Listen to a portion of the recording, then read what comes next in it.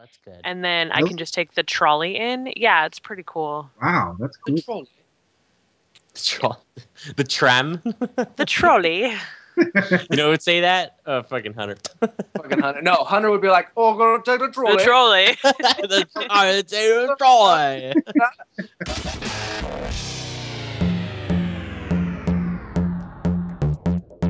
Movies, TV, Blu-rays. If somehow you're consuming it On the screen with your eyes. Then you'll hear it on Scene and Nerd. Here are the hosts of Scene and Nerd, Casey, Pete, and Matt. with a little help from Casey Franco.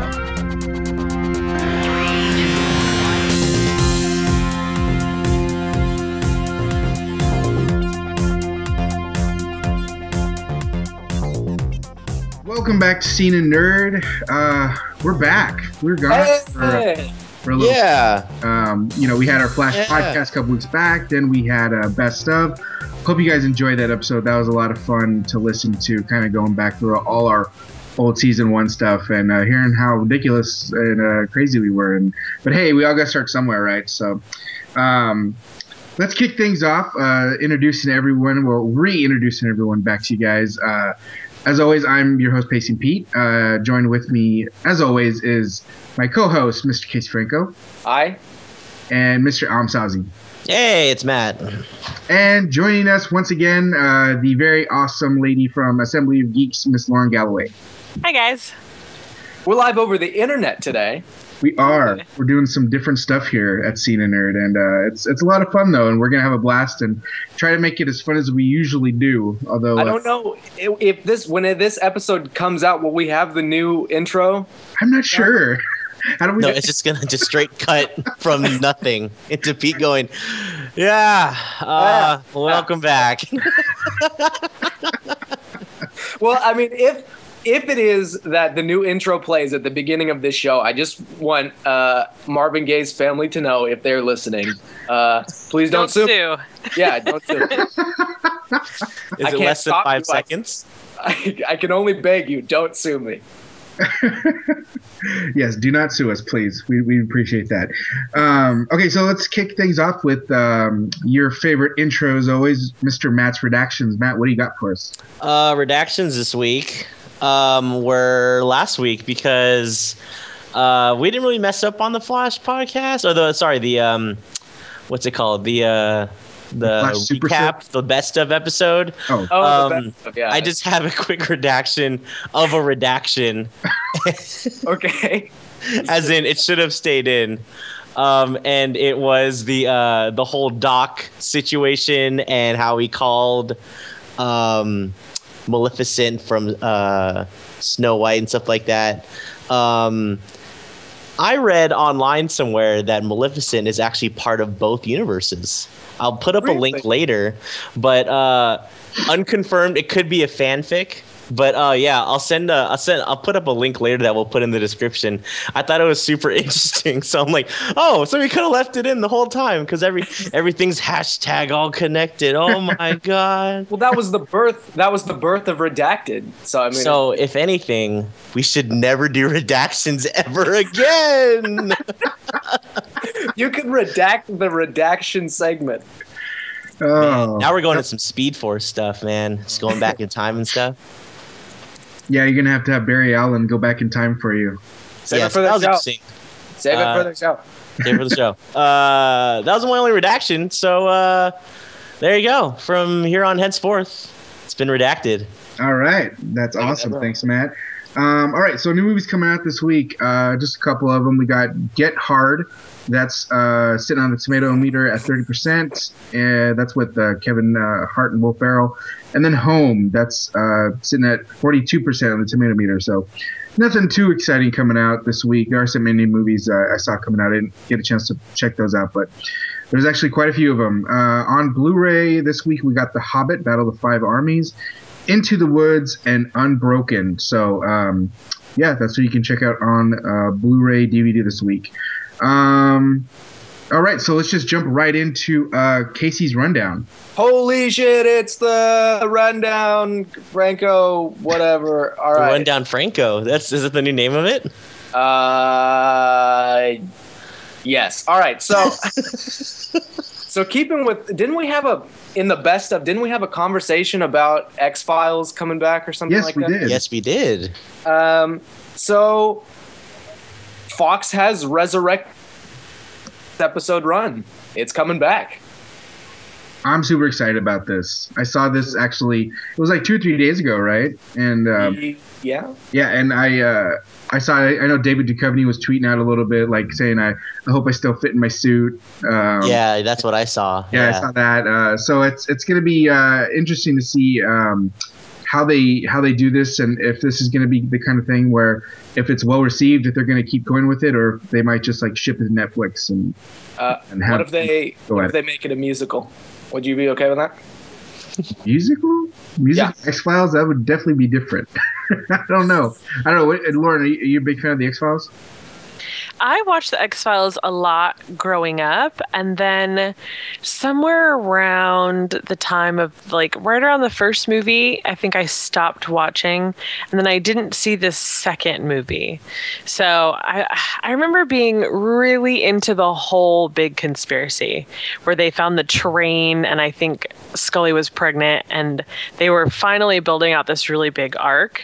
But for some reason, I don't know if I just got busy. I don't really remember, but I never saw the end of the show. I never saw how they wrapped everything up. So I'm thinking about going back and kind of catching myself up on some of those episodes. I think it's really cool that it's coming back. I remember at Comic-Con, not last year, but the year before, TV Guide hosted this, what was it, a 10-year X-File reunion panel. And it was a packed out panel because so many people really loved and missed the show. And David Duchovny and Gillian Anderson were there and kind of hitting on each other and making everybody slightly uncomfortable and swoon at the same time for everybody who shipped them.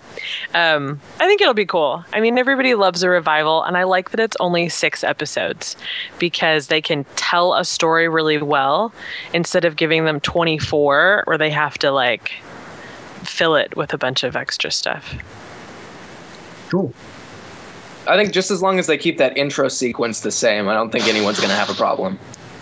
Yeah, They should keep it in like the they should not have it in a widescreen format. Just keep it in the same like box format. Keep it full screen. Yeah, keep it in full screen. Just lift it straight from like Netflix or whatever. Give it the Instagram treatment. All right, the old school filter. Let's see. So moving on. Have you guys been following the Jeremy Clarkson controversy? Yeah. He said some remarks, something like that. And now he's like got canned by the BBC. Well, the remarks were a previous incident. The most recent, because Jeremy Clarkson's kind of he's a big personality guy. He's been around for a while. This recent thing that happened was that he punched one of the producers after a scuffle. That's right. One of the challenges. And the BBC just confirmed that they have dropped him and will not be renewing his contract. It's an end of an era. I'm a big fan of Clarkson. I like Top Gear a lot. I haven't watched it in most recent years, but every time I tune into the show, it's always been really funny. He's kind of like the driving force. He's hosted it since like the early 90s, I think, right? Or close like to 89 or something. So yeah, he's a real staple and has a big fan following. But I mean, when does the BBC say enough is enough? And I guess it means getting the producer getting punched, I guess. Yeah. Well, I mean, it's becoming a little bit cliche on our show, but maybe Netflix will pick them up and give them their own show. Yeah, because his other co-hosts were like, they refused to do any filming without him or something like that, right? For a little bit, they were saying that. The interview where they kind of like ambushed James May at his home? No, I did not see that. He has a very stylish purple fedora on. Very highly. Of course he does. He's the only person who can pull. Well, I mean, him and Joe are the only two people successful. I don't know, a purple fedora on Joe. I don't know if I can see that. But if it's gonna be anyone, it's gonna be May. But yeah, that's sad. It's an end of an era. They already have a replacement for him. I guess they have to move along for contracts and stuff. But yeah, it's. I mean, he punched a guy. He punched the producer. What are you gonna do? Yeah, it's hard to recover from something like that. Exactly. I love the guy, but dude, you can't be doing that. No, I just hope I just hope the show doesn't become like the steaming pile of shit that the U.S. Top Gear is. Yeah, I wanted so bad to be the U.S. Top Gear, just talk a lot about like just American muscle cars and how it's coming back, and then it's just super boring. It's so boring. It's bad. Not everyone can have chemistry like us. Yeah. If he was replaced by a celebrity, who would you guys want to host the show? Benedict Cumberbatch. Yes. Good answer, Casey. Good answer. I was gonna say Idris Elba, but Idris Elba doing an American accent. No, a British accent. No, his character as Pentecost from Pacific Rim, and all of his American stumbles over like pronunciation and stuff. All that included. All right. Next up, who saw Super Troopers 1? I, of course, did. Yes. Okay, cool. So you guys are my friends still. And Super Troopers 2 was an Indiegogo crowd-raising project. Mm-hmm. And it was just funded in just over 24 hours. Over 24 hours. That is crazy. Yeah, I heard about that. And, I mean, usually when it's a big studio, this probably would have been the way it was received by fans and how it grew to be this like cult following type thing, like how movies, they do that after a while. I'm surprised it didn't go sooner, but like I said, with the studio, it would have been like a green light, I think a long time ago. But being that they have to go the indie route, it's I guess it'll be cool to see. I really enjoyed the first one. It's crazy, it's just kind of stupid comedy, but I thought it was kind of funny, and I would imagine that the second one will be the same. Granted, the Broken Lizard guy haven't really have had much success as they did since Super Troopers. They did Beer Fest, which did okay, and then I think they did another one. I can't remember what it was, but it was I think it was a cross between like a horror and a comedy, and all I know is Bill Paxton was in it. So I don't know much more than that, but as far as the sequel goes, if they bring back the original cast, kind of do similar things they did in the first one, but maybe more updated and still funny, I think it could be good. We'll see. They'll just bring back the second Super Troopers. It'll be exactly the same, only it'll be in a cowboy hat, and it'll ask us to refer to it as Super Troopers just for for continuity's sake. Yeah. Yeah, exactly. You want to hear something funny about that announcement? I was seeing that announcement on Twitter all week, and I kept thinking it was Starship Troopers. And I was like, didn't they already make a sequel to that movie? We just don't talk Took about me it. like 3 days to realize they were talking about Super Troopers, which is a very different movie than Starship Troopers. Yeah, just a little different. So yeah, they raised $2,850,000 in 3 days. Dang, that is awesome. Walking around money. So this is so I'm guessing the studio has whoever's gonna make it has like their permission to use it, whatever, and like they're good to go, or is it just showing the studio that they have the money, so let us do it, please? Matt, you know by now how I get the news for my entertainment segment. I have no idea. I'm hoping that there's more information on there. Maybe yes. If you need more information, we'll put up some links in the bio or in the description. Okay, let's see. In an interview, David Hasselhoff, the famous actor and hamburger eater, called Sharknado 3 the worst movie he had ever seen in his entire life. And in the same breath confirmed that he will return for Sharknado 4. Wait, hold on. So I just got over the fact that they made a second one. Are you telling me there's a third one out? There's a third one. He said it was the worst thing. It was the worst movie he has ever seen, and that he'll be back for number 4. Oh, gosh. That's kind of the whole point of the Sharknado series, though. Oh yeah. But I didn't even know there was a third one. I gotta look this up. It's funny. Whew.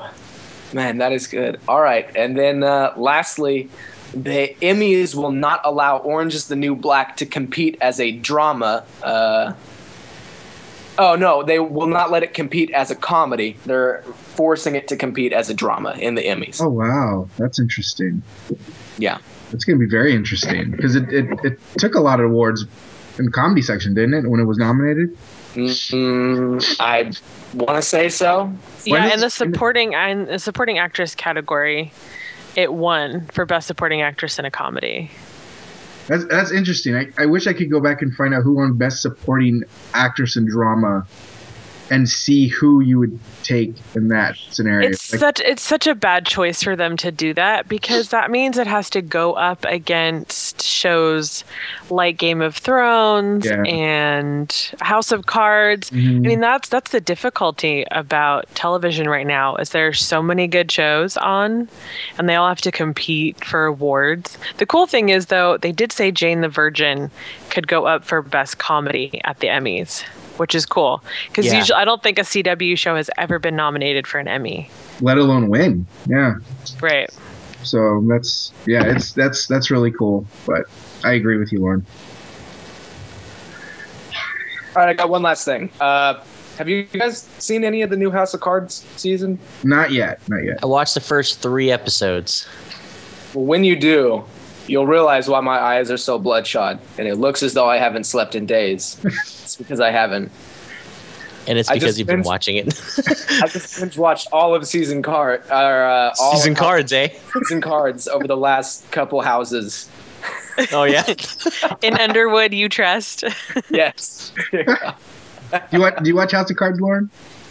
I have to be really honest. I tried to watch season 1. Okay. And it was like pulling teeth. Like, it felt so slow for me, which I didn't understand, because there's a lot of hype about it. Everybody loves it when it goes up on Netflix.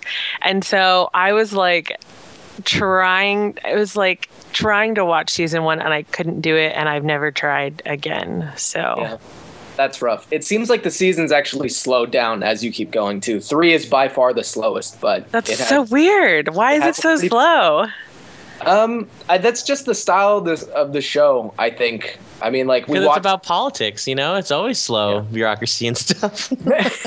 Hey-o. That would make it interesting. Wait, you mean our government isn't run like Scandal? God, I hate to break the news to you, but it's really not. I had no idea. It should be. It makes things much more interesting. Oh, yes. That's fun. Well, that's going to do it. That's going to do it for my entertainment. Oh, shit. That didn't. Okay. We heard it. Shut up. Everyone shut up. Hold on. All right. Whatever. It was the same exact sound as the first time. No one needs to know. We'll fix it in post. Yeah, well, I'll edit that out. All right, thanks, Casey. All right, so just a few tidbits on the comic book movie section here. So I don't know if you guys knew it, but today they just released the first official pic of Ryan Reynolds as Deadpool. I actually retweeted it out on our Twitter. Oh, I saw that. It's so funny. And, my favorite caption has to be, because Ryan Reynolds tweeted out, "With great power comes great irresponsibility." Hashtag Deathpool, hashtag official suit. Although I thought one of the funny ones was on Facebook. Somebody put "Eat your heart out," Burt Reynolds. I thought that was a little bit more fitting. I thought that was hilarious, actually. But no, there's a shot of him doing a nice little pose in front of a fireplace. It was really, really funny. It's definitely getting us all hyped up for Deadpool next year. That's going to be really good. The other part was, oh crap, I just lost it. I don't know if you guys saw it. It's a little bit of a spoiler, but The Flash released some images from the season finale. I don't know if you guys saw it, but I saw it and completely freaked out. Have you guys seen it, Casey, Matt? I have not seen it, and I probably will steer clear of it because I want to be surprised. Sorry, does that mean I can't say anything right now? All right, I'll take off my headphones. Just Casey or Pete just start waving when it's okay. Pete, just hold up a sign that says "spoiler alert." Okay. All right, so let me just set this up. So there's a picture of Barry, Firestorm, and Oliver dressed not in Arrow garb, but in League of Assassin, what it looks like League of Assassin garb. No, Barry's in the hood? No. Oliver is in the hood, but not like his typical Arrow getup. It looks like he's a League of Assassin member. See, the way you said that, I thought that they were all dressed up as the Arrow. I was like, shit, that happens so much already. There's like a million people in hoods. A league of arrows instead of assassins. They're standing in front of an unmasked Reverse Flash. Oh. I want to know who took this picture, because it was not an outside shoot that a fan could just walk by. That was a picture taken on set by a member of the crew. And I'm wondering if that was leaked intentionally. Well, do you want to know who leaked it? Yeah. Grant Gustin. No. Oh. How he can't. He was in the picture. It says thanks to Grant Gustin for these. Oh, wait. Hold on. No, it was like a Grant Gustin news site. It was. They got the picture from like a spoiler site. It was. Which is probably uploaded anonymously. Hold on, Casey, are you still? Grant Gustin? Oh no, I'm still here. Don't worry. I'm Okay. struggling to keep my head above this Wi-Fi water here. Okay. So, okay, Matt, you can listen to us now. Oh, I was listening the whole time. I was the guy in the background going, oh. So, yeah, I cannot wait. I saw that and I was like, what? Season finale? What? Man. Oh my God. So the season. So do you think? So that means both the season finales gonna be crossovers? Well, here's the thing. It's not confirmed that picture was actually taken from the filming of the season finale, that's true. because they're actually filming episode 22 right now, which, okay, next week on Arrow has a villain called Deathbolt, and he's a metahuman, so he's the first metahuman that's going to be on Arrow. Well, everybody knew that character was going to be on Arrow, but they didn't know that character was crossing over on The Flash, and that actor tweeted a picture Saturday and said, hey everybody, I'm going to be on The Flash episode 22, which is like this episode right before the season finale. And so I think that picture's from episode 22, so it's probably going to be a 2-part finale. okay. Does that make sense? No, that makes total sense. Okay. Yeah. But it's crazy because you see Firestorm and he's got the Matrix suit on, and then you see Barry, and then you see Oliver in the League outfit, and they're all facing Reverse Flash, and it's totally Harrison Wells. But I want to know who took that picture. Oh man. Do you think they still have a job? I was just gonna say he's probably fired. No. I hope it was worth it to that person. Maybe it was on purpose. Maybe Maybe it was. Lauren had something. Well, maybe the Flash just did that smartphone thing that he does, where he sets it the timer, like runs back 10 feet real fast, runs back. It could be. So yeah, He's that's like, gonna be interesting. I'm gonna fight you, Dr. Wells, but first I'm gonna take a selfie. Oh, God. And they all start fist pumping. Joe with his fedora on. Go get him, Barry. You know what? Central City, Jersey Shore edition. The show is just kind of like one EDM track away from being a concert already. All right, so one more piece of news, and that was a little bit of what's Amanda Waller's possible connection from Suicide Squad to Batman v Superman, and that was that I guess she's gonna have a trophy case, and showing weapons that she's collected from these superheroes, supervillains, whatever, and one of them is going to be Aquaman's trident that you see in the picture that was released. So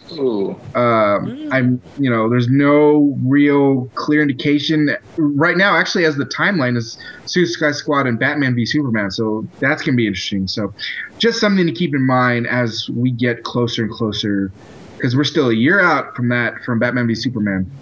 I'll tell you exactly what that implication is, though. What is it? Aquaman's a little bitch. Oh, you know what, Casey? Okay. You don't even know, okay? How is Aquaman a good superhero? You don't even know, okay? He commands fish. He can jump really far because he's grown up in a high pressurized environment. He has all the superpowers of a talkative dolphin. No, he doesn't, because He's just less rapey. because he's the king of Atlantis, and he's hella strong, and you don't even know, okay? All I know is if we were recording in studio right now, Matt would be trying to kill Casey. You would Matt see the loves tears in my eyes of the 10-year-old in me, just like, you don't even know. I would be throwing my own trident through you. Like, remember from Anchorman, where Steve Carell's character just I has a stabbed trident? a guy with a trident. Stabbed a guy with a trident. You committed murder. You should probably lay low. Guy. See, I would like Aquaman more if he just pulled grenades out and started yelling at people. But he has a trident and just awesome blonde hair. And Do you right. guys watch just Game of sit there. Thrones? Yes. I do watch Game of Thrones, yeah. Because, Aquaman is Khal Drogo, and he's pretty badass. He's pretty badass. Come on, man. This is true. That is true. All right. All right. So that's going to do Hopes up. movie news for this week. We're going to jump into TV talk because I really want to get into TV talk this week because, man, there was some good TV on this week. But we'll get to we'll get to our favorite show last. Right now, we're going to get to one of our shows we talk about a lot here, which is Agents of S.H.I.E.L.D. Now, it was Love in the Time of Hydra is what it was called. A lot of things going on this week. We had the reveal of another S.H.I.E.L.D. and the fact that Bobby and I'm forgetting his name. Hunter are part of the other Team S.H.I.E.L.D. So that's going to be really interesting to watch how this all goes down. But let's jump into this episode. Lauren, what did you think of the reveal of the second S.H.I.E.L.D. led by Mr. Edward James Olmos? I think it makes sense that in the fallout of Winter Soldier, that all kinds of different leaders from S.H.I.E.L.D. are all trying a grab for power. I think it's very logical that Coulson and Fury wouldn't be the only top level, level 8, level 9, level 10 S.H.I.E.L.D. agents that would try to rebuild S.H.I.E.L.D. So it makes sense that there's another S.H.I.E.L.D. I don't like it. I don't like the fact that they don't trust Coulson and that they're trying to take him down. I understand why, because they think he got all obsessive about the alien stuff. But it's always hard for me on a show when I see people that I like fighting against each other. So I know it makes for good television. I just don't like it. Yeah, and actually, just to throw something in there, this isn't coming till next week, but just real quickly, I was on Assembly of Geeks this past week, and Lauren was on as well, and we did a little March Madness bracket Marvel style, and one of the first round matchups was Bobby versus why am I forgetting names today? Agent May. Agent May, thank you. And now we get to actually see it. So what did you think of that, Lauren? Well, it's so funny because Scott and I put the brackets together and we just put Mockingbird against Agent May because of kind of equal skill level, just for fun. I had no idea that we would get an on-screen fight scene like that next week. Yeah, that's going to be really interesting to see how that goes, and really fun to watch too, because I know we all are pretty torn on a lot of these, especially that one. Matt, did you get a chance to see Agents of S.H.I.E.L.D.? I did not. No. But I'm sitting in the discussion because, man, I kind of just read a little recap before we came on, and man, if I knew that, what's it called? I forgot his name now from Battlestar Galactica, but I was going to quote his name. But yeah, if I knew he was going to be on the show, I would have watched it. Just sped read a little bit of it. I'm kind of with Lauren about this, where it's hard for me to watch all these characters that no, you're supposed to be working together to fight Hydra. Why are we doing inside warring? I don't like it, but it is good television. That's why everyone's talking about it now. Very true. What do you think, Lauren, what do you think the deal is with Agent 33? She tried to seduce Ward by turning into Skye. That was crazy. Yeah. Do you think she has a plan? Do you think she's just pretty much Ward's all she's got? That was really weird. What do you think about all that? It was totally creepy to see Chloe Bennett in that wig coming on to Ward. And it was cool. She got to show a different side of acting in that scene. The whole Agent 33 storyline is really interesting because she was a S.H.I.E.L.D. agent. She had to go through all the betrayal of what happened with Hydra. And then she was tortured and made to comply by Daniel Whitehall. So her brain is like scrambled egg right now. She doesn't know who she's loyal to. She doesn't know who cares about her. Like, she has no identity. And I think that's what that whole... just that whole, what's the word? Her whole arc throughout the episode was not being able to cope with her real face.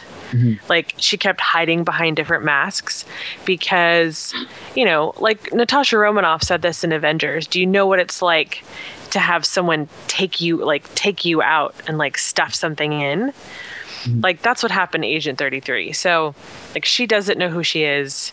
She's vulnerable. She doesn't really have her identity.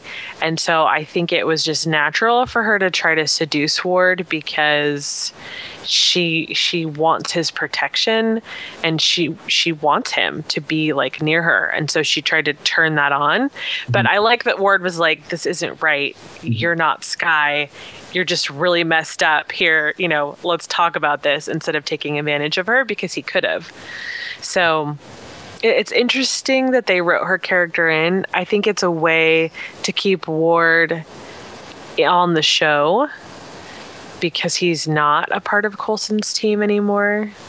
And then, I mean, they're making Bakshi comply. So they're going to be like a rogue party, I think, throughout the rest of the season. Yeah, that's a good point. Now, Casey, I want to ask you, with Ward he resisting Agent 33, do you think that added maybe some more humanity to him? Like, he's seen as this bad guy right now, and by viewers. Well, I mean, there's a whole contingent of people that love Ward. I'm not canceling them out, but just saying, do you think that maybe adds a little bit more likability to the fact that he was able to resist her, even though she looked like Skye? I mean, yeah, I guess. It's like, I feel like the episode was largely like, today's episode brought to you by like positive body imaging, and even murderous women have feelings too and stuff like that. But like, they paint him as like you're supposed to not like him, but he still does good things.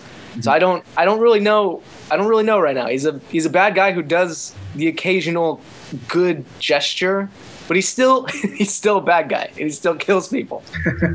Now on top of that, Casey, do you agree that they took Skye away from the team and left her in the cabin? Like, do you think it was good to completely get her away, because she doesn't yet have control of her powers, and she doesn't know how to really, even though she says she's getting a handle on things, do you think she is, or does she need some time to be away by herself and get herself regrouped? I feel like if there was anyone who could like help her with controlling that, it would be the agents of S.H.I.E.L.D., right? Like, sending her out into the woods isn't gonna help. She's still like figuring things out, and they're the quote unquote experts. So I don't think that sending her away was necessarily a good idea, but I could see we're definitely keeping her around. Earthquakes are bad. Like, earthquakes aren't good. And the laboratory in the Agents of S.H.I.E.L.D. Building really seems like a tense working environment.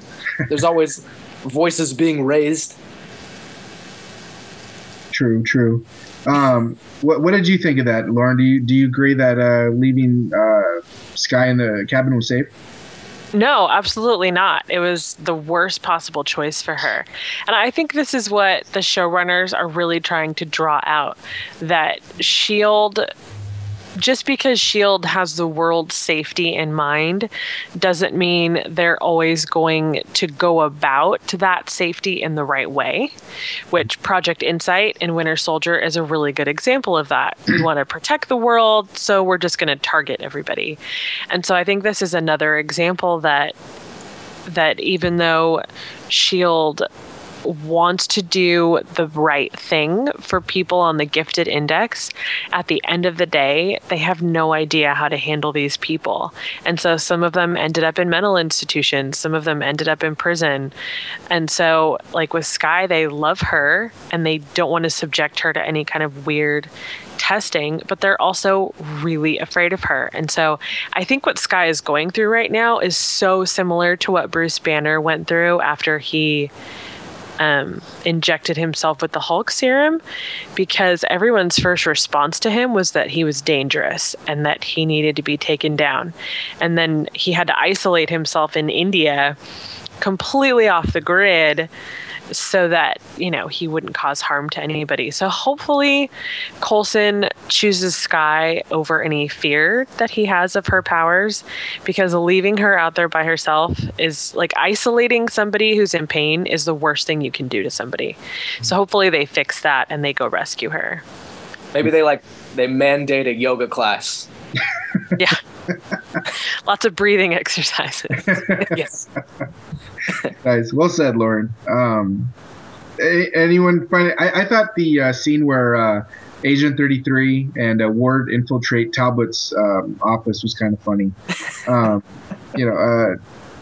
Especially Agent 33, like being able to bust out any facial mask she can.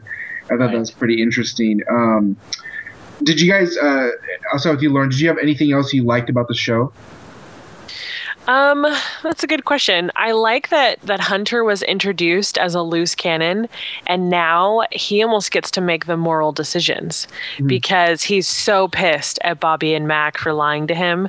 And, you know, he spent the last however long it's been since episode 1, but he spent the last few months getting close to Coulson and building trust with Coulson, and then to watch Bobby, a woman that he loves, completely discredit Coulson. I think Hunter is like, WTF, like, this is why I'm a mercenary, because you guys have all these crazy problems. So it was cool to see him defend Coulson. And I like that Agent May knew that Mac was lying to her right away. Yeah, he definitely, if that was a poker game, she would have won, because he just like looked like he was lying. Like there was no like sense that he was telling the truth at all. Like you could tell she read him right away really quick. Yeah, like his voice was kind of high pitched and she was like, "So, where's Hunter?" I think it's interesting where they're going to take the rest of this season, because it's S.H.I.E.L.D. against S.H.I.E.L.D., which we kind of just went through in Winter Soldier, but with Hydra, I don't know. It's interesting. Yeah, it'll be very interesting. I like Hunter's character. I think he's too British. I can't fucking understand a word he says. I don't know if anyone else has that problem, but he's just like, blimey, it's black and darker blood. I don't do a good British accent. You don't sound like our burger. Yeah, I don't know what accent that is. It's probably racist. He just needs to open his mouth when he speaks. Because I know British people. Not all British people talk like, mate, like governor. Some shrimp on the. That's Australian. Sorry. Okay, so yeah, S.H.I.E.L.D. is it's getting interesting with all the S.H.I.E.L.D. versus S.H.I.E.L.D. storyline stuff, and seeing how they're dealing with Skye. So it'll be interesting to see what happens next week, especially as we get ready for Agent May and Bobby's showdown next week. So that's gonna be fun. Can I say one more thing about the episode? When Hunter, not Hunter, Ward and Agent, what is it, 33? Yeah. We're in that diner at the beginning. I thought that there was going to be like a Pulp Fiction situation, right? Like they were just going to stand, and it happened. Like it kind of played out that way, yeah. They missed a really good opportunity where Nick Fury could have been in the diner. So quoting the Jeremiah scripture. Exactly. Oh, that would have been good. Oh man, that was a golden opportunity. Yeah, right. Opportunity. All right, so moving on to Arrow. Suicidal Tendencies. That was the title of this week's episode. And as you know, we all got invitations to Diggle and Lila's wedding, which I didn't know how much of that was going to be part of the show. As it turned out, it was like 2 or 3 minutes of the show. I thought it was 2 seconds. Yeah. I thought it was going to be a bigger part of the show, the way they were promoting everything. But anyway, moving on from that, let me just start things off. I really thought it was hilarious when Felicity introduced Ray to Diggle, and he pulled him in, and he said, "If anything, if you hurt her, they'll never find your body," or something. That was the best. And I was like, "Yes, Diggle is so awesome." I don't know if you noticed also, but you can go back and watch it if it's on your DVR. But just Ray's face, just excellent acting. Let's just say that it was so funny, just right on cue. Oh, Brandon Routh's so funny. Just his eyes get so big. He's like, okay.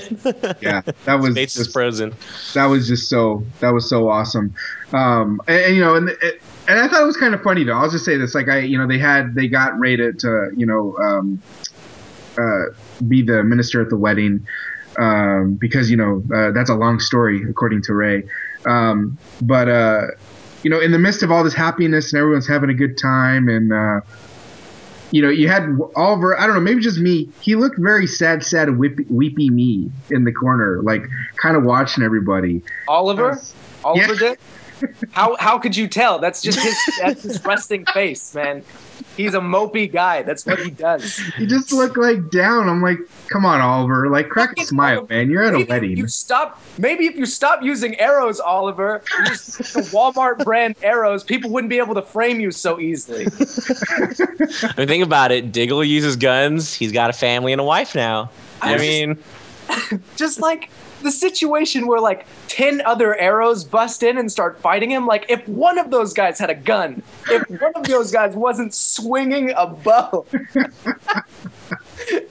No. That's not how they do things, man. You obviously don't know the rules.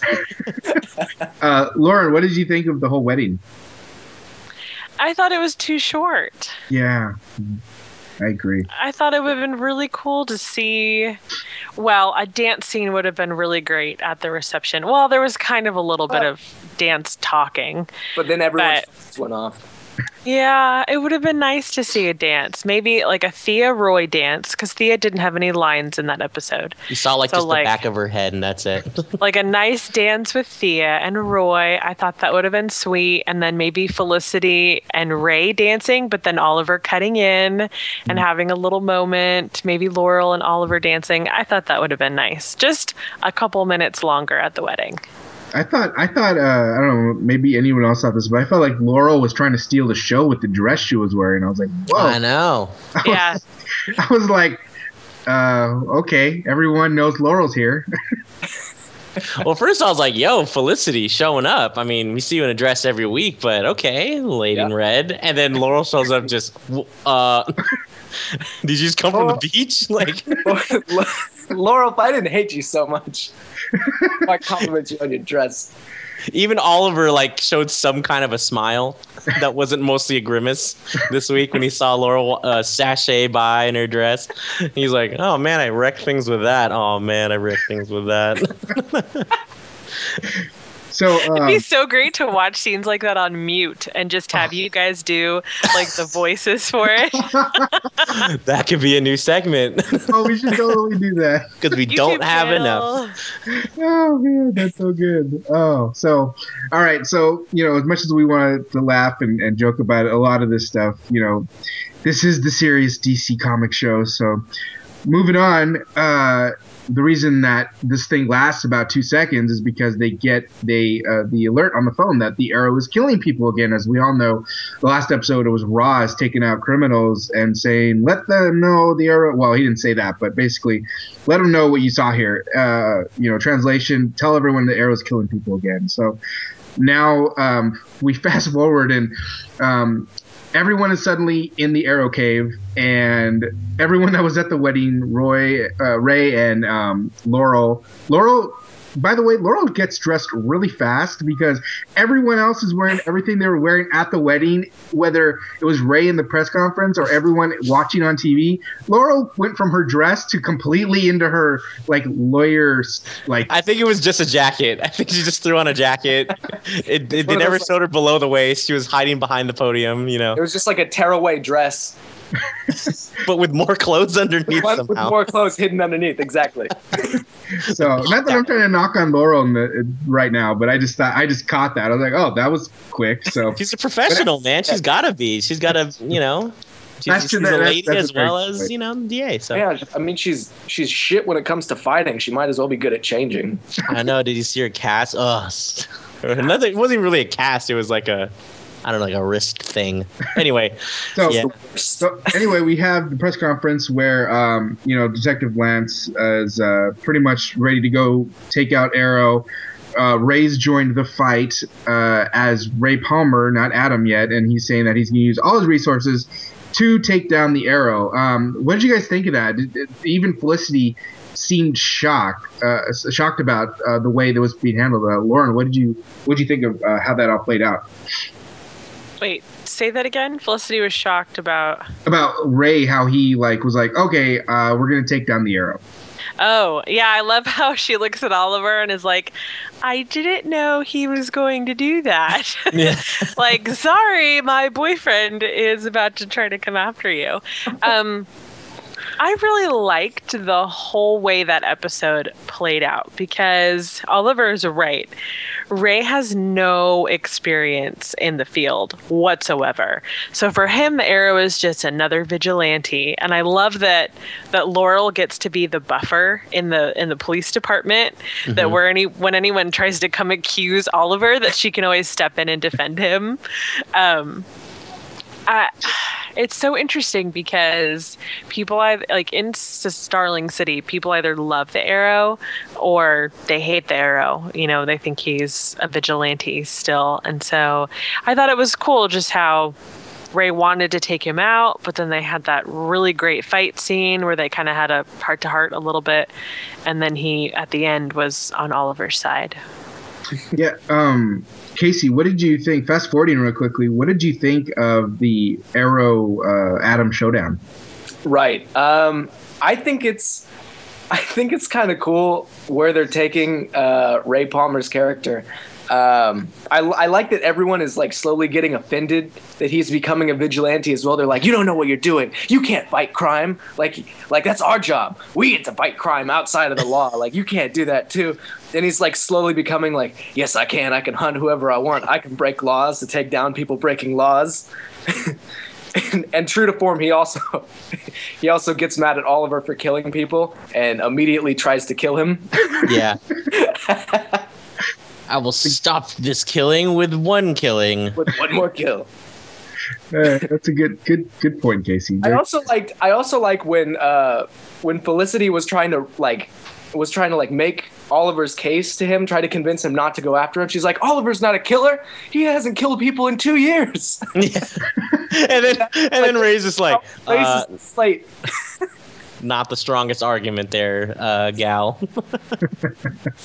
Yeah, no, that was good. That was a good back and forth, actually. Matt, what did you think of Ray quickly realizing he was over his head? He felt definitely invincible in that suit of his. He's like, arrows. I was waiting for him to do a Captain Cold laugh. If we can switch others, if we can switch the other show real quick. Just give him a little, your silly arrows cannot hurt me.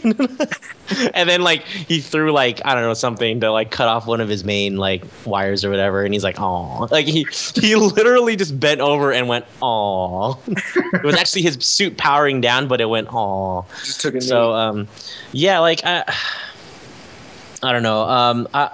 I like Ray's character a lot. I like I typically make fun of Oliver every week, but at the end of the episode, especially that scene where he helped him up, they did the little bro, hand in hand to pick him up. Said now she has to believe you or whatever. I was like, damn it, Oliver, I like you this week. Damn it, like, why are you so likable this week? I felt the same. That's a good thing, though, right? Yeah, no, it is good, and that means like, because I don't know, I've been kind of dragging my heels in this season. Like, you know, they're kind of pulling me through this season, kicking and screaming up until this point, or a couple episodes back, really, and just really now I'm really getting into the season. And I like Ray's character a lot. I was like, man, he's so cool. Even Roy, previously was like, he built a super suit. That's so cool, you know. And then reckless. Reckless. I'm like, oh man. And poor Roy. Also, the past couple episodes, he hasn't really been doing much. He's like, Roy's like, I'll suit up, and then Oliver's like, no, I got to do this fight on my own. Oh, there's a 911 call. It's probably them. Roy, you better suit up and help me. And then he just gets shocked, and that's it. And then he just falls over. They don't even show him getting back up. Like he could be dead, and just Oliver doesn't care. I imagine having like the heart to heart, and he's just like he's seared in the corner, like collapsed. Help me. How crazy was that? It was like the Emperor's electricity coming out of Adam's hand. It's like force lightning. It was so cool. Yeah. Did you guys see what Mark Guggenheim said about leaving Roy on the ground? No. What did he say? On Tumblr, somebody was like, what happened to Roy? Why did you leave him there? And Mark Guggenheim was like, yeah, we fucked that up. You should have said, who still cares about Roy? Aw. Who is Roy? Who's on Team Roy? Yeah, Lord Mesa. Do you guys ever see his fan art for Arrow on Twitter? He talked about him quite a bit. Lord Mesa is amazing, and he does really cute, kind of like childlike characters of the Arrow cast. And he just posted one of the Arrow putting Roy in like a shopping cart, and Roy's like, "I thought you forgot about me," and then Oliver's like, "No, I just had to get this cart or something." It's really cute. That's so sad. That is, oh man. I'll be honest, I did forget about you for a little while, but I'm back. You're wearing red today, Casey, so I see that. I am Team Arrowlit. All right, so with all that going on, the parallel storyline was the Suicide Squad was kind of back when Deadshot shows up in Lila and Diggle's limo. Now, I just want to start things off real quick. For me, I thought, first of all, I really liked the episode of Arrow this week. I thought it was better than what they've been doing the last few weeks, or before even the break. But the Suicide Squad, to me, it seemed a little fillerish. Like they could have done something else, and I would have never cared, I guess, if the Suicide Squad storyline was even in there. I mean, it was interesting. Like, I did enjoy it, though. I mean, Floyd's story, Lawton's storyline, it was very interesting, actually. We got a little bit of humanity from him, whereas, you know, before he's just pretty much been the villain. He was the guy that killed Diggle's brother. So I actually kind of liked his character in this episode. Lauren, what did you think of the whole Suicide Squad storyline? I actually really liked it. I know that the woman who wrote this episode, Keto Shimizu, that the Suicide Squad is one of her favorite storylines in the DC comics, and she actually wrote the Suicide Squad episode in season 2. So it's cool that they get to bring in those characters, even if it's only 1 episode a season or 2 episodes a season. I really like Deadshot. I like that they kind of humanized him and gave him a soft side. And I like the actor who plays Deadshot a lot. I thought it was an interesting setup. I thought it was really cool how like they busted in and they went to save everybody, and the senator was like, "Oh crap, this isn't how this was supposed to go down," and like pulls the gun, because that's when you're like, "Uh-oh, this isn't going exactly how they planned." No, I totally agree. Casey, what do you think? I really like that. I really like seeing the Suicide Squad. I thought there was more of them, though. Is there only like two people, or is Diggle part of the official team, or how does that work? There's more of them. They just, for some reason, they only used Deadshot and Cupid. What's that? And Cupid. And Cupid. They only used them in this episode. Right. There is more of them. There's a lot more of them, but a lot of people are speculating that since Warner Brothers has greenlit a Suicide Squad movie, They don't want to confuse. that they're right. trying to keep that separate. That's why there was no Harley Quinn. Yeah. And a lot of people think that's why they killed Deadshot off, because he's going to be in the movie. Oh, right. See, Yeah, that's a- I don't know about you guys, but I didn't feel like I bought his death. yeah. And I say that because they never give you a clear establishing shot of where he's at taking out everybody.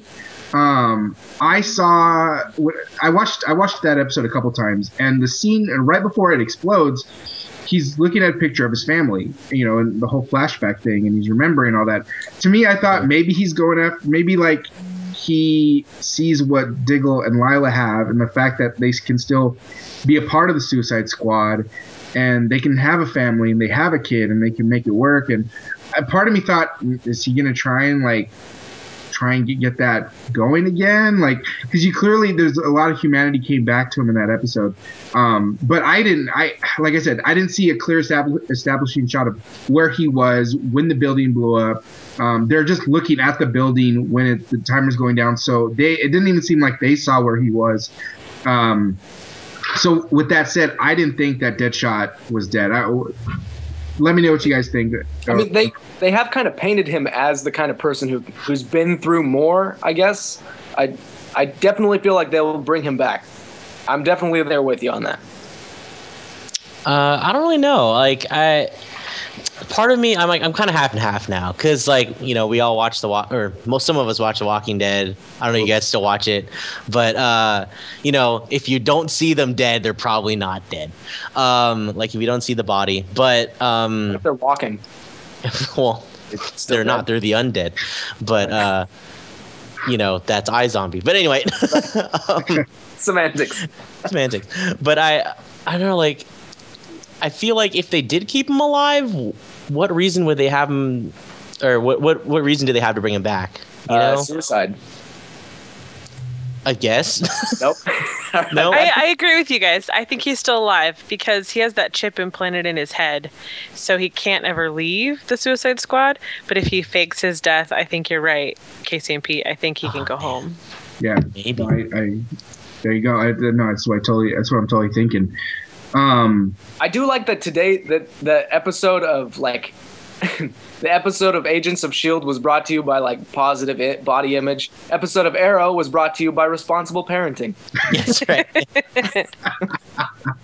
Oh, that's a good one, Casey. I like my superhero shows to have moral lessons. Isn't that what it's all about, really? It is. Real quickly. Well, that also means we need to talk about if there was a message in The Flash this week. Don't worry. We'll get into that. Oh, is there? All right, so real quickly, I'll go around everybody. Lauren, anything else you really liked about this episode this week? I liked that they kind of wrapped up the whole Olicity, Raylicity situation. Yes. Because I love at the very end of the fight scene between Oliver and Ray Palmer, Oliver picks up Ray and says, I forget what the line is, but essentially, and Felicity deserves to have you make good choices. And it was almost as if Oliver was saying, I trust you, Ray. You're obviously a good guy. You want to protect this city. You have feelings for Felicity. And I love what Ray said to her. I want a partner in my work and in my superhero-ness and in my life. And that is something that Oliver could never give Felicity. And Felicity's like, I finally have what I want from a man, and Ray is willing to give it to me. And Oliver's like, okay, you can go with Ray. I thought that was a great way to wrap up that kind of awkward love triangle. Yeah. Yeah, kind of just going off what Lauren was saying. The beginning of the episode when, Oliver, Ray, and Felicity, when they all walk into the wedding. God, it was so awkward. I could barely even watch it. But then at the end, I was just like, he's picking him up and he says, she chose you. I like that line a lot. She chose you. So now trust in her, essentially. And, Yeah, I think like the season moving forward, we kind of want to get rid of like all the extra stuff. I mean, people enjoy that, but at the same time, it's not the meat of the storyline for the season. So moving forward, everyone's kind of like on the same team now. There's no like, all the beef has been squashed, made into sausages. They're all gonna grill it up on the barbecue and move forward and try to take down Ra's al Ghul. So I'm kind of excited for what this episode sets up. Casey. Yeah, cool. Oliver gave permission. Good for you, Oliver. Because it's permission for you to give. Yeah, it's totally your authority to give. You are allowed to date Felicity. Go ahead. I'll say we all. I'll try to retract my sexiness so that you can get in there. I'll try not to practice my sword fighting shirtless in front of your girlfriend. Yeah. No more 7 letters for you, Felicity. Don't mind me. I'm just practicing my sword. Don't mind me. I was waiting for Felicity to say, "Do you really need to do that right now?" I was ready for her to say that. My shirt was weighing me down.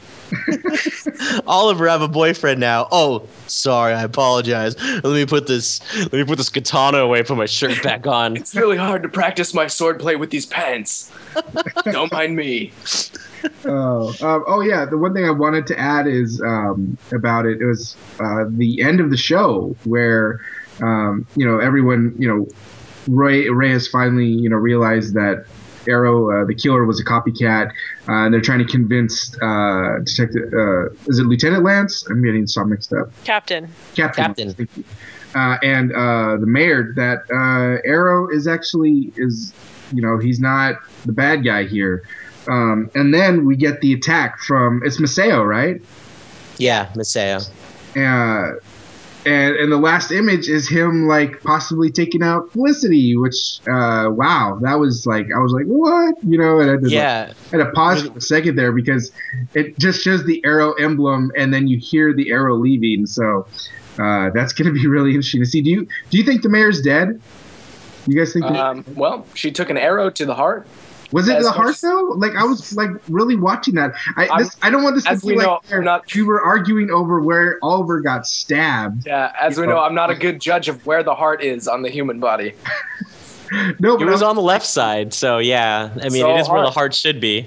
And as much as Oliver would like to believe it, shooting people with arrows definitely kills people. And it doesn't matter if it was 2 years ago or not.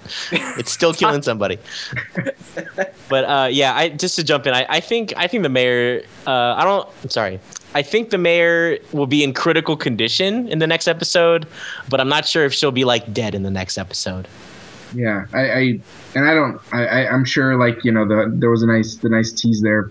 Maceo targeting Felicity. They're not going to kill Felicity. No. We would all riot if that happened. Much so. Yes. All right. So moving on to our favorite show, The Flash. Whoosh. We don't have like a sound effect there, do we? That's arrows now. I don't know. We promised we'd get a soundboard in season 2. We did not. Not happening. All right. So Rogue Time. This was the follow up to last week where Barry running so fast he went back in time, and the changing the time continuum, and telling Wells I might have screwed things up by going way too fast, and now I'm back in time, and man, so many things going on, and another good episode. Let me just say that right off the bat. Lauren, why don't you kick things off? What did you think of when Barry was pretty much saying every single line that everyone said before, and then Wells called him to the side and talked to him? And did you notice when Wells was like, there's not too much you could have messed up, and like it seemed like Barry didn't even like hear that, because obviously that was more geared to him and not to everyone else around them. That scene was so great because Wells was progressively getting more and more pissed at Barry. Yeah. He was like, "Mr. Allen, I need to see you in my office. What the heck did you do?" Because obviously it's happened to him before. Wells has obviously lived lived out like a repeat day. Who knows how many he's lived? Maybe he's lived out a lot of repeat days and messed up a lot of stuff. And I love that Barry's like, screw you, Dr. Wells. I'm going to go put Weather Wizard in the prison. I'll be right back. You know, I'm going to change everything that happened today. I thought that was funny. Yeah. Can I say the time travel rules in The Flash are already weird for me? They're already weird. Like there would be 2 Barrys, right? If he went back in time to a previous, like there'd be 2 Barrys in that time stream. And also everyone else in the time stream he had just left now has to deal with this tsunami and no Flash. Everyone he knew is dead. And now these are just alter timeline versions of the people he once knew. Everyone he knew now they're dead. They're gone. I don't know if you guys watch Rick and Morty. Rick and Morty did something similar.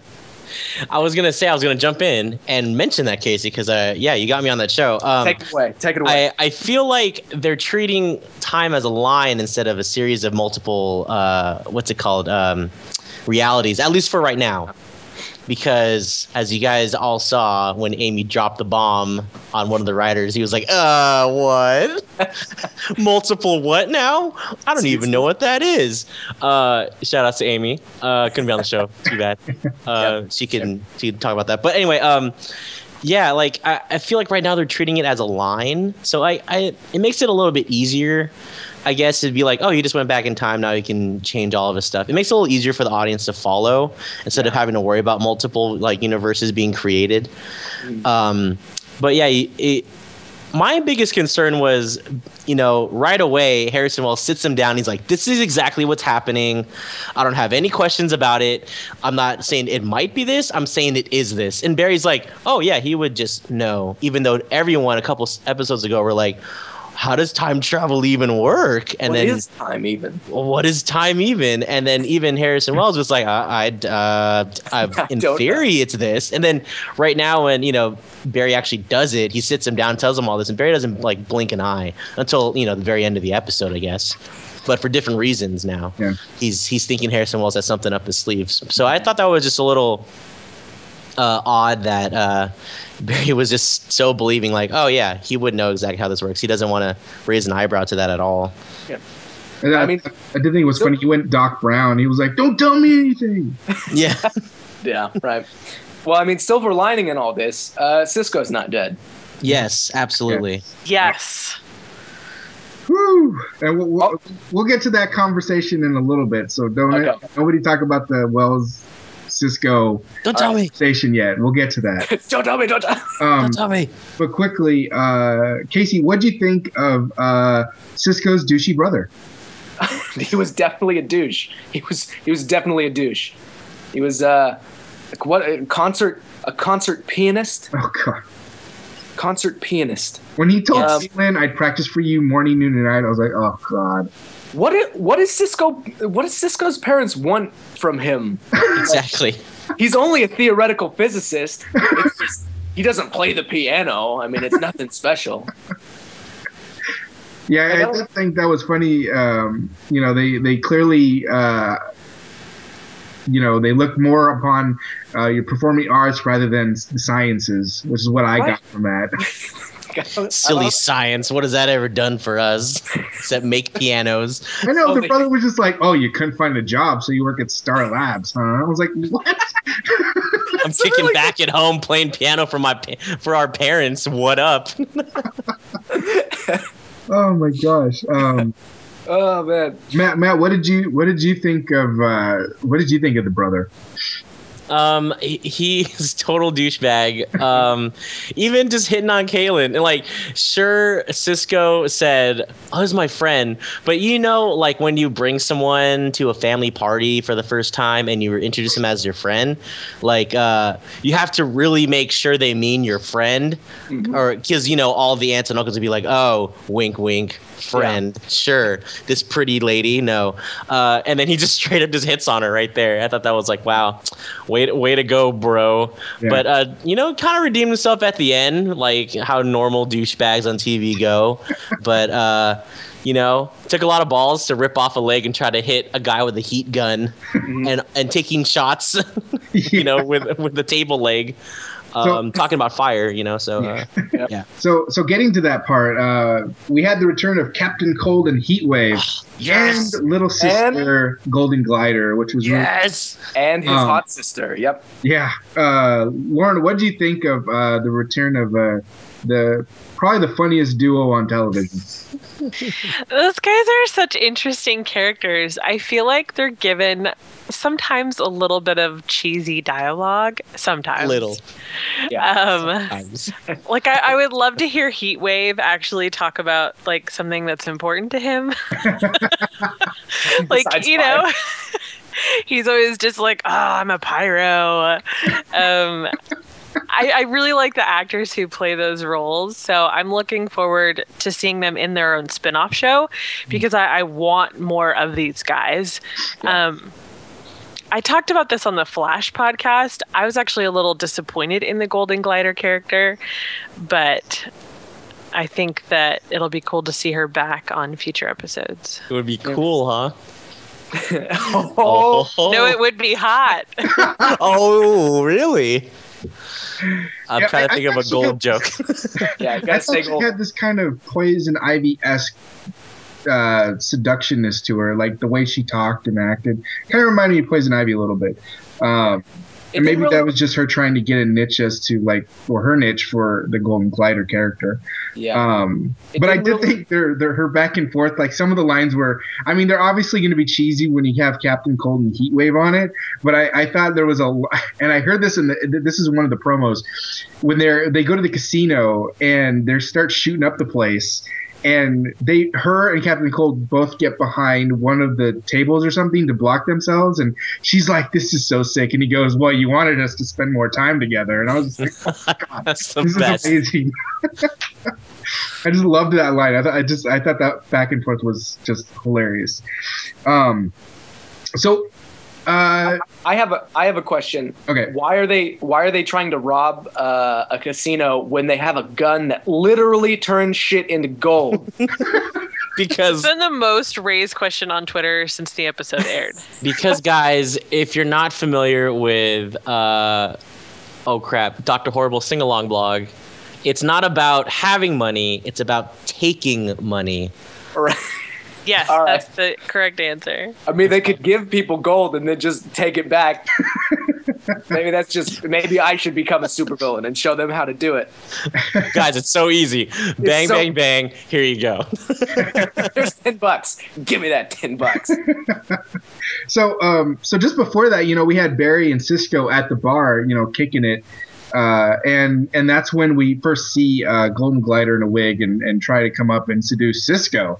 Now, I don't know what you guys like. I don't remember seeing the actress Peyton List before this, so I really thought that was a girl trying to hit on Cisco. And my immediate thought was, holy crap, the universe is totally paying Cisco back for almost dying in the last episode. Yes, so exactly. That's what my thinking was. It wasn't like this was. I thought, okay, that was my main thought, but my first one was, is this is it like a prank or something? But I totally thought it was like paying him back for Harrison killing him in that in the last episode. What did everyone else think of that? I'll kick things off with Casey. Okay. Well, I mean, sticking with this moral in every show this week. The Flash's moral was, as I'm paraphrasing Harrison Wells, don't make time angry. You won't like time when it's angry. He's like, the timeline will find a way to get you back, you shithead. Lord? I'm sorry, I didn't hear the question. We were talking about how Golden Glider, well, it wasn't much of a question. It was just more of like talking about how, I was just saying how I thought that the universe was paying Cisco back in the bar. But like I said, I didn't know that. I didn't realize that was the actress, Peyton List, that was in that scene. Oh, that she had the wig on and that Yeah. she was trying to seduce him. Oh, yeah. It's an interesting question about if something bad is supposed to happen in one timeline and you change the timeline, is that person still marked for something bad to happen? And it's kind of a pushing daisies question. If you bring somebody back to life, then somebody else has to die. That kind of esoteric kind of universe question. I think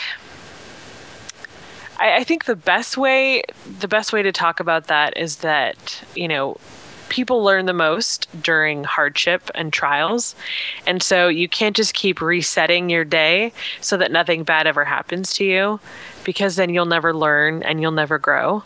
For instance, Iris was only able to tell Barry how she really felt about him because of what happened to her dad, because he was kidnapped, because she was put in this really stressful situation. It's like trials, especially in like hero shows, they're like pressure cookers and they force what's on the inside of a person to come out. So it's easy to say, oh, I have the superpower, I can just reset the day and just save everybody. But if a hero is never put in situations that really test or try him, like his true self is never revealed. So at some point, Barry is going to have to learn you can't just try to save everybody. Otherwise, like there's no growth in a hero's journey. So I think that's a bigger question about whether or not he should try to save his mom, because just because he saves her doesn't mean something bad won't happen to her in the future. Yeah, actually, I wrote the line down that Harrison tells Barry when he does mention that. He said, how many more people have to die for your mother to live? And I was like, whoa. I mean, that's a big question. Like, whose life is more important? Maybe Harrison Wells has ulterior motives. I just found out it's not ulterior motives, it's ulterior motives. So ulterior motives. Harrison Wells is a dick. That's what I should say. Well, I think Harrison wants mom to die. I think Harrison learned that lesson because he tried to go back to save his wife, and then something bad happened. But see, what I want to know is if Eobard Thawne is from like 400 years in the future, how was his wife back in the 90s? Time streams. Like, how did she get back there so that she could die? I don't really get that. Speedster as well. I don't know. Oh. She is. She is Girl Flash. What was her name? Girl Flash. I don't know. There's probably a girl version of Flash somewhere, right? Andy his head right now if he's listening. All right, so. I wanted to say so. So real quickly to get away from that real quick. What do you think of Eddie? Obviously, this was now we're in a different time stream. Barry went and shed all his feelings to Iris, and like Lauren said, like the reason she said what she said to Barry was because of what happened to Joe. Obviously, none of that happened, so none of those feelings were conjured up. And then we have Eddie. Knocking Barry a good one, a good punch. Matt, what'd you think of that? I thought it was the best thing ever because like earlier, Iris was like, "Stop making me the bad guy in this." It's just no, just keep saying no, and then presumably. Or obviously she tells Eddie, and then Eddie's like has to be the one that hits the dog with the newspaper. No. And this happens to be a punch right to the face. Stop it, Barry. No, stop. And he's what if he punches him and then rubs his nose? It would be terrible. But that aside, I love at the very end where Eddie's like, "Oh, dude, I'm so sorry. I punched a sick person," and just backtracking as fast as he can. Yeah. But I was like, Eddie's been too cool for a while. They need to give him that little oomph, to keep the whole Iris Barry train going. Yeah. So that's why they had him punch him in the face, which I thought was awesome. And it's funny because he's been stuck with thousands of needles before, but he still needs an ice pack for getting punched in the face. I thought that was interesting, but for continuity's sake, I get it, writers. It's fine. It's not a complaint. I'm just glad he's not generic white guy boyfriend anymore. He's showing a little bit of feeling. He's like, my bad, man. Like he comes up, he just gives him a straight up hug. He's like, man, I'm so sorry. I loved that, his smile. He was like, oh, Barry, I'm so sorry. You have lightning sickness. Lightning sickness. And like, listening. For as clever as Caitlin is, she couldn't think of anything besides lightning sickness. How do they not know that that's bullshit? Like come on. Well, he gets away with it because he actually was struck by lightning. So I think that's why we give it to him. But Caitlin did save the day on that one. I was like, wow, Caitlin with the save. That was good. But yeah, Eddie looked so genuine when he walked up to him. He was just like, I'm really sorry, buddy. I don't ever hit people. I never hit people. I'm sorry, but yeah. Yeah, the actor who plays Eddie, Rick Cosnett, he has such a genuineness about his smile. And so it's hard to think that he could potentially become a villain later on. Did you get a chance to interview him at Paley Fest? No, I don't know if Amy got to or not. I don't think she did because Arrow was first. I think she missed Rick and she missed the actor who plays Iris's dad. Okay. Idris Elba. I'm just kidding. I'm drawing a complete blank. Jesse Martin. Jesse Martin, yeah. Joe Fedora. Jesse the Fedora Martin. What did you guys think of the end where Wells kills Iris's boss? Yeah, he's always killing people. Oh man, he's just like, he does not care. Like he's taking everybody out that could potentially take him out. And again, right, and then we also have, another effect of this new timeline. So the boss is dead, and what did you guys? I'm gonna start, Casey. What did you think of? Wells just kills anybody now. I mean, obviously we need to be killed, but now it's just getting. Before it would be like, it would be to protect Barry. Now he's just killing to protect himself. What did you think of that? I think that he's just covering his tracks, but he's super hypocritical, and he's just straight up lying to Barry. He's like, Barry, what have you done? You can't talk to people. Yeah. That might cause catastrophe. Now, hold on one second while I go and murder this guy. Hopefully that doesn't have any impact on the time stream whatsoever. He was just like wiping his hands off from the blood. It's like, yeah, just, you can't do that anymore. Throws it behind him. Barry, you got to stop talking to people. Disrupting the time continuum. So creepy. So creepy. Tom Cavanaugh. What's up with that vibro heart fist punch? He does that a lot. That's like heart punch is Wells' go-to. That's like Mortal Kombat finishing move style. Yeah, it is. It's a lot like when people rip hearts out in Once Upon a Time as well. That's more like Kalima, like Indiana Jones, like pa. This is talking about he's vibrating between like molecules here and atoms. Apparently, in the comics, the Flash, people with the Flash powers can phase through walls. Because your body's moving so fast, you can move through all the molecules. But obviously, Barry hasn't learned how to do that yet, and Wells is using it for very nefarious purposes. I think they missed a golden opportunity to have a scene where Wells was leaving in his wheelchair, and right behind him was a shot of Indiana Jones and the Temple of Doom. Yeah, that would have been perfectly planned. That would have been amazing.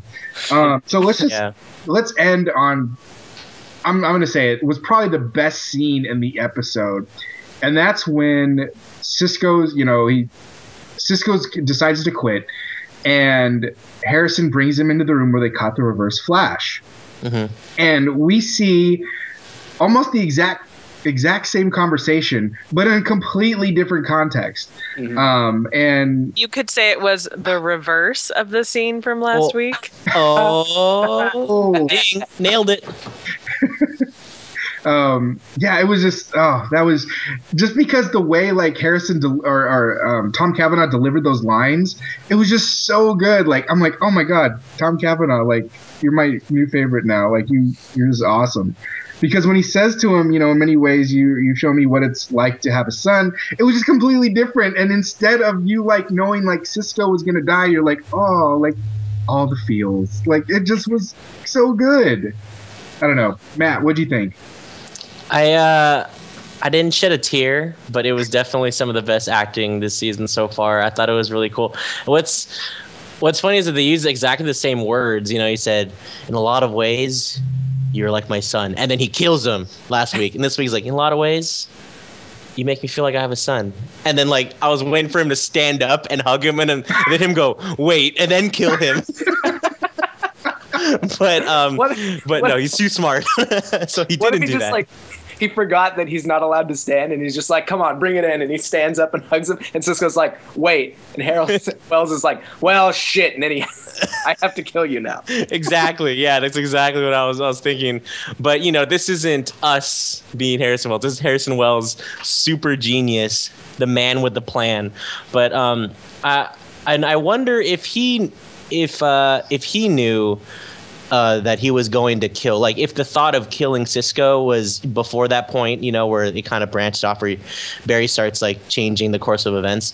So I wonder if Harrison Wells kind of knew if he was going to kill Cisco or not. So maybe he's still planning on it. Hopefully not.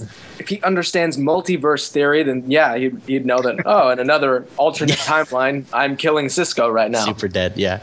And alternatively, in another alternate timeline, I'm a ballerina dancer. It's like when Sheldon says in the multiverse, in none of them does he dance. Yeah. Nice. Not one of them do I dance. That scene really freaked me out because... I just laughed. Go ahead. Go ahead. No, never mind. I was going to make a bad joke about the Big Bang Theory. I don't want to do it anymore. That scene really freaked me out because, we've made it through almost the entire episode and Cisco is still alive.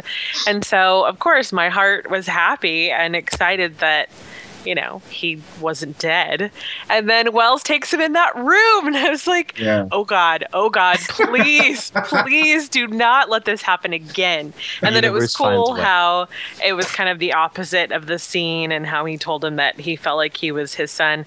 And I think the only reason Wells killed him in episode 15 was because he figured out his secret. Mm-hmm. And that's the only reason Wells if Wells had a moral compass, it's don't kill anyone unless they know my secret or Barry's secret. And so Cisco figured it out. The interesting thing is that Heatwave now knows Barry's secret and Wells didn't, or not Heatwave, Captain Cold. And Wells didn't kill Captain Cold. But anyone else who knows the secret, Wells has killed in the past. Yeah, that is interesting. Think about that. Maybe it's part of the master plan. Hashtag it's all connected. Hashtag master plan. A reverse flash. Wait a minute. Doesn't that mean that past Wells also knows the secret? Wells should go back in time and kill Wells. That's the only way. Dueling vibro punch. Oh. So, do you guys think there are two reverse flashes running around, or do you think there's just one? I'm open-minded, so I definitely think there could be a second reverse flash. I don't want to be wrong, so I'll say either way. No, I think there's only one. If anything, they showed that somehow a speedster has the ability to show two of themselves. Like in the previous episode, where Harrison does his best Andy impression and say, "There's two of them." So, yeah. Well, I mean, if they're staying consistent, since Barry goes back in time and there's no two Barrys, there's only one Barry. I guess the rule in this universe is when you go back in time, you delete your former self and you just take that place. Yeah, you I slip could dig into that body. Yeah, that makes sense. You merge with yourself in that timeline. Yeah. And not in a cool firestorm way, just in a very immediate way. Good point. Yeah, you guys are right. Because if you think about it, when he came back in time, he was repeating something he did. It wasn't like Back to the Future where he just ended up somewhere in another place. Therefore, he couldn't merge with his previous self. Does that make sense? Yeah. I'm glad that we have face cam because I can see You're the wheels turning on your face.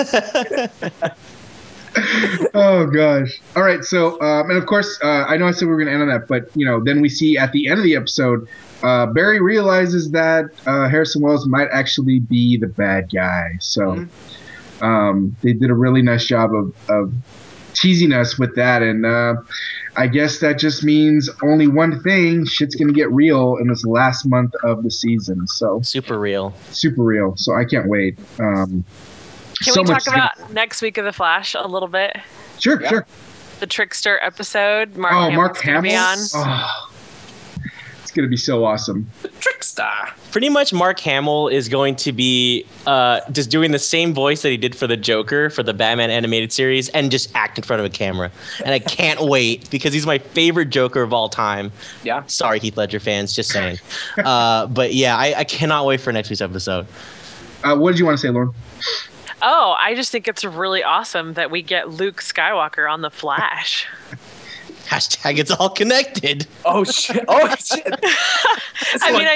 know Marvel owns Star Wars and that it's a DC show, but I love seeing how it's all put together like that.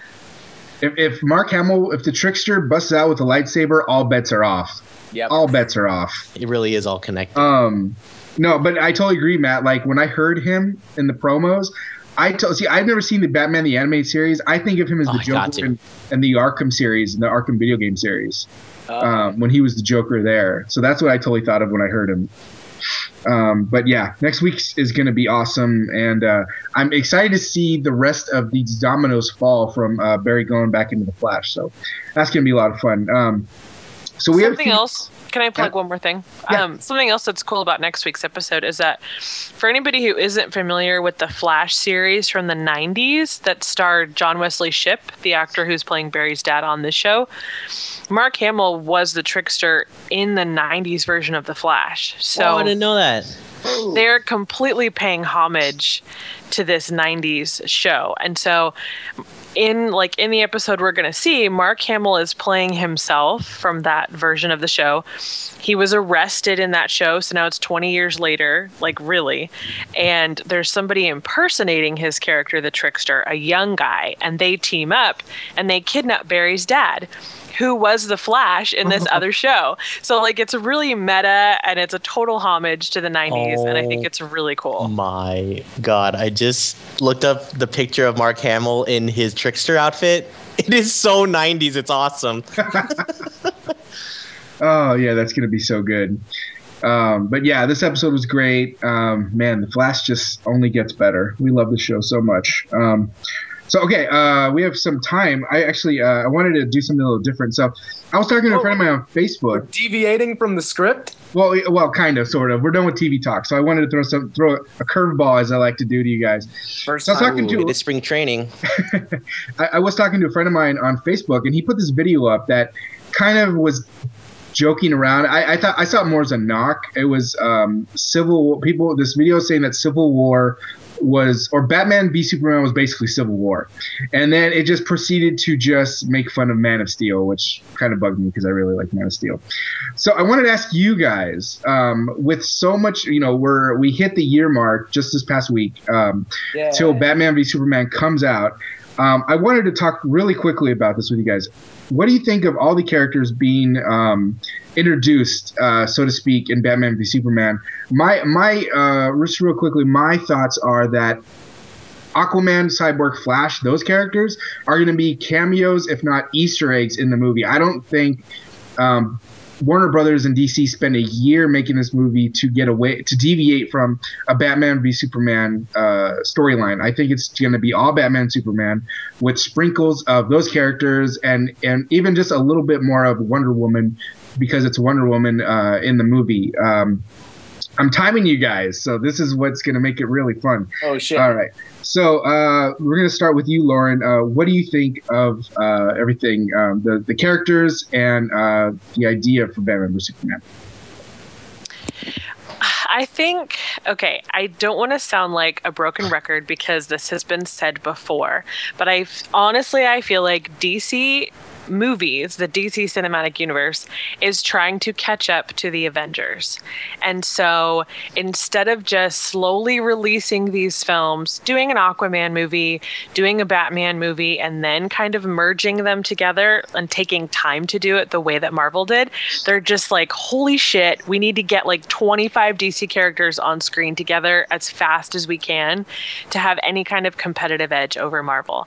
Do I think that's a bad thing? No, I think they can do it right if they really take care in making sure that these characters aren't just afterthoughts, but they're really well-drawn characters. So I think it could go either way. I think it could be awesome, and I think DC Comics fans could go see Batman v Superman and see certain Easter eggs dropped and see certain characters mentioned and think, oh my gosh, that was so clever, that was so creative, I can't wait to see their own movie.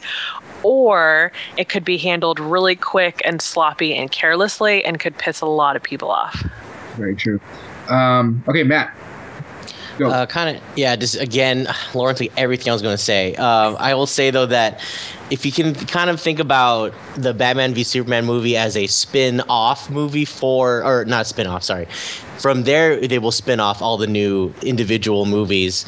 You know, that's their jumping point. Instead of having separate episodes or separate movies about different characters, bringing them into one, they're doing it the reversed way, bringing it back full circle. Nice. So instead of a spin-on situation with Marvel Cinematic Universe where they made these separate movies and then putting them into one group movie, they're doing a spin-off kind of thing where they from the one group movie, they're going to have all these new movies after it. So I'm interested to see how it is. I hope they don't crash and burn because, again, Aquaman finally looks awesome and people are excited about it.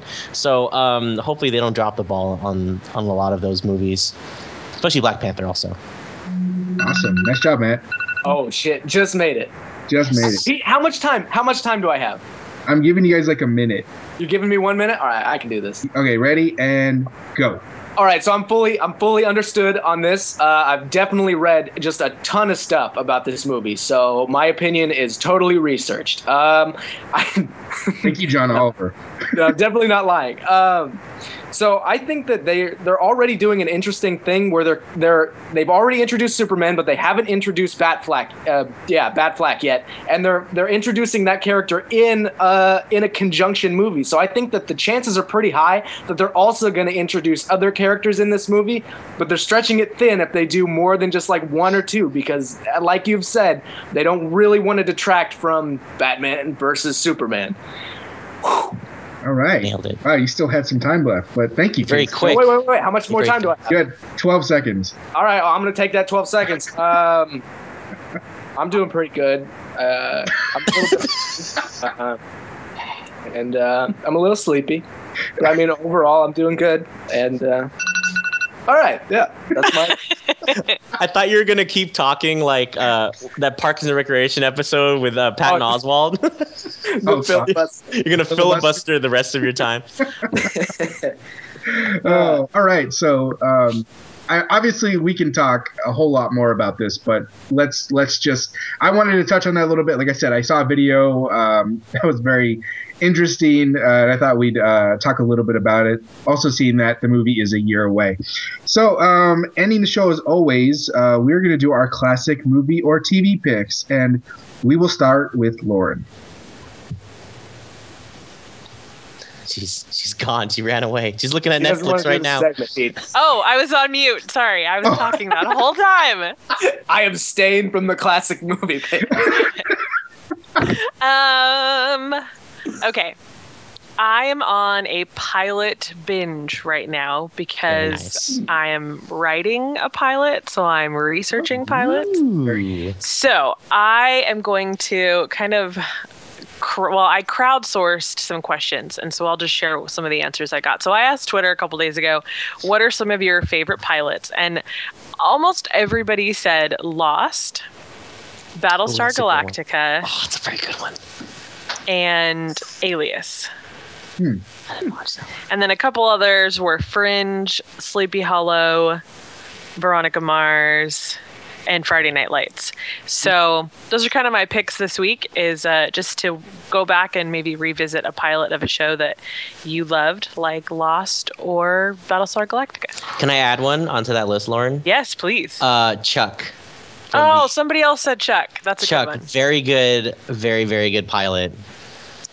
Yeah, I definitely second the Lost one, because I didn't discover Lost till many years later when it was on Netflix, and the first episode was just amazing, and I was hooked from that moment on that show till I finished it. I mean, it was just such a good pilot episode. That's what scares me, because I've never seen an episode of Lost, but I've been told the Lost not even once. Like, don't even do it once. I'll just be hooked. Casey, you have to binge Lost. You have this is peer pressure, guys. Stop pressuring me. He just got off a binge of House of Cards. You might as well keep it going, man. Yeah, it's the best show in the world to binge. You're already because the whole show is arc. Like, it's not standalone episodes. It's arc. You'll have to watch like a season at a time. See, here's what worries me. I recently watched, again, this is not my classic movie pick, but I recently watched This Is 40. And you know, like Paul Rudd's daughter, how she watches Lost throughout the entire movie. She's so distraught at the end. I don't want that to be me. I'd cry like a little girl. I don't want it will be. Yeah, you kind of have to watch Lost and then take breaks because it's so intense. Yeah. I'll explain it this way. My sister, not Pete's wife, but my other sister, she had a finale viewing party, and where she had like everything was Lost themed, and throughout all the season she kept a Lost journal where she kept down her thoughts about each episode and what are some questions going in, questions for the next episode. It is that good that you'll be thinking about it until the next episode. And since you can now watch it back to back, you won't need to keep a journal, but you can if you want between seasons, which is kind of fun. I will. So with that said, Casey, do you have a pick for us? I do. So it's not necessarily a classic, but it's one that we talked about on the show. We haven't had a discussion on it because I don't know if you guys have seen it yet, but Rose Moore pitched it. It's Kingsman: Secret Service. Yeah. I had the pleasure of seeing it in the theaters, I don't know, like a month ago. And it was one of the finest action films I've ever seen. Right? So good. It's starring Colin Firth, who does not scream action. No. He screams like AMSR. That's what he screams, like the lulling sounds that put people to sleep. He was like he's cooler than like the last three Bonds. I will say that. Absolutely. Pierce Brosnan, whatever the hell his name is from the newest ones. Craig Ferguson. That's him.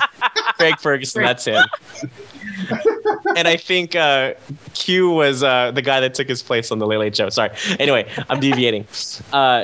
Dude, like we need to talk about me, you, and Rose need to talk about Kingsman. Like we need to do a separate kind of Scene a Nerd show because this movie was so good. For a future episode. We know too much about their own future, Barry. I know.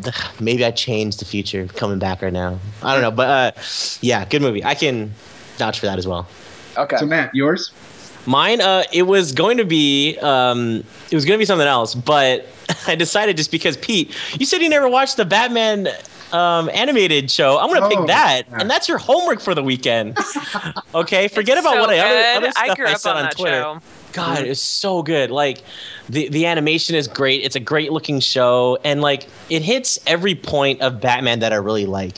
And it's like a combination of like it's not as wacky as like the Schumacher movies, but it's not as super serious as the Nolan movies. It's kind of like a happy medium in the middle. And Batman is a total badass the whole time.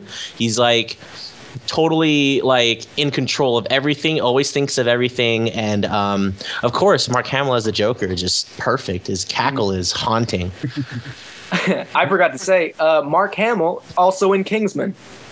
Oh yeah, he was also in Kingsman. That's right. Very true. Yep. Yeah. So was Samuel L. Jackson and a couple other people. Oh, Sam Jax was the main bad guy, the main baddie.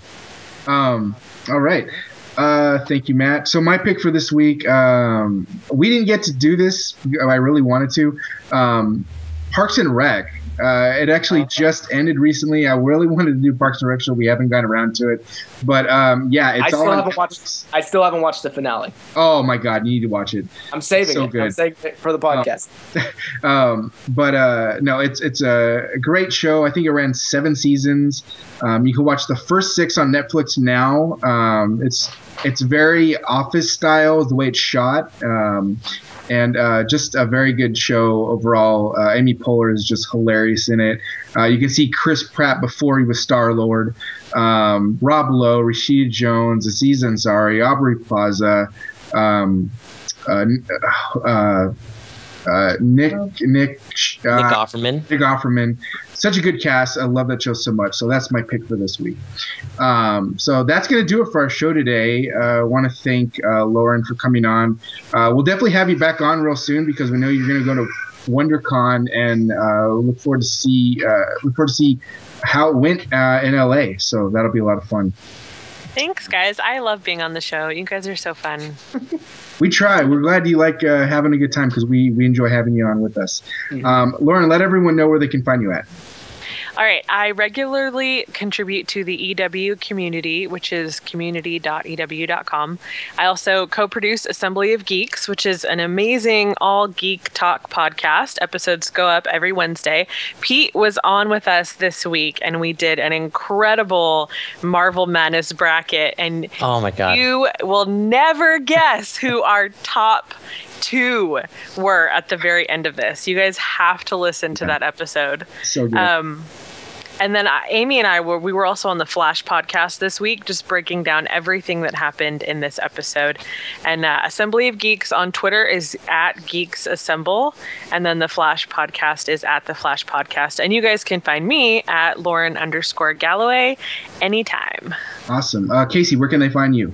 Oh, they can find me hanging out on Twitter at Via Blast because I put people on blast. And if they want to look at the pictures that I take, they can follow me on Instagram at Facey Cranko, which is my name with the first letters switched. And whoever you are, it doesn't matter how far apart we are because when I look up at the moon, I like to picture we're all looking up at the same moon together. Is that a Joe Dirt reference? Yes. Congratulations. That was going to be my classic pick of the week. Casey, what the hell is going on? Wavelength. Woo! Did you go back in time to read my mind? I did, but no one should know too much about their future or past. Oh, sorry. Don't tell or me. present. All right, so Matt, where can they find you? You can find me on Twitter at I am Salzy. I am SALZY. All right. Yeah. And you can find me at Pacing Pete. You can find us on Twitter at Cena Nerd, Facebook, iTunes. Check us out. Rate and review us on iTunes. For the love of God, do that. Yes, review us. Please let us know what you think, good or bad. We'll take it. All right, till next week, we'll have a good one. DVRs? DVRs, you have one, use it. Bye. Facebook.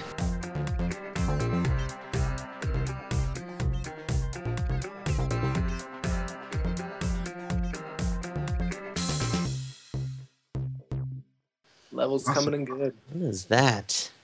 All right, I think we're good to go. There's 2 Caseys. Oh my God. Yeah. Casey Franco wants to show a video. Accept all videos on this call? I don't know. You know you want to. That second stream is actually just my dick pic live feed. Nice. Oh my Just constant picture of your wang. Yep.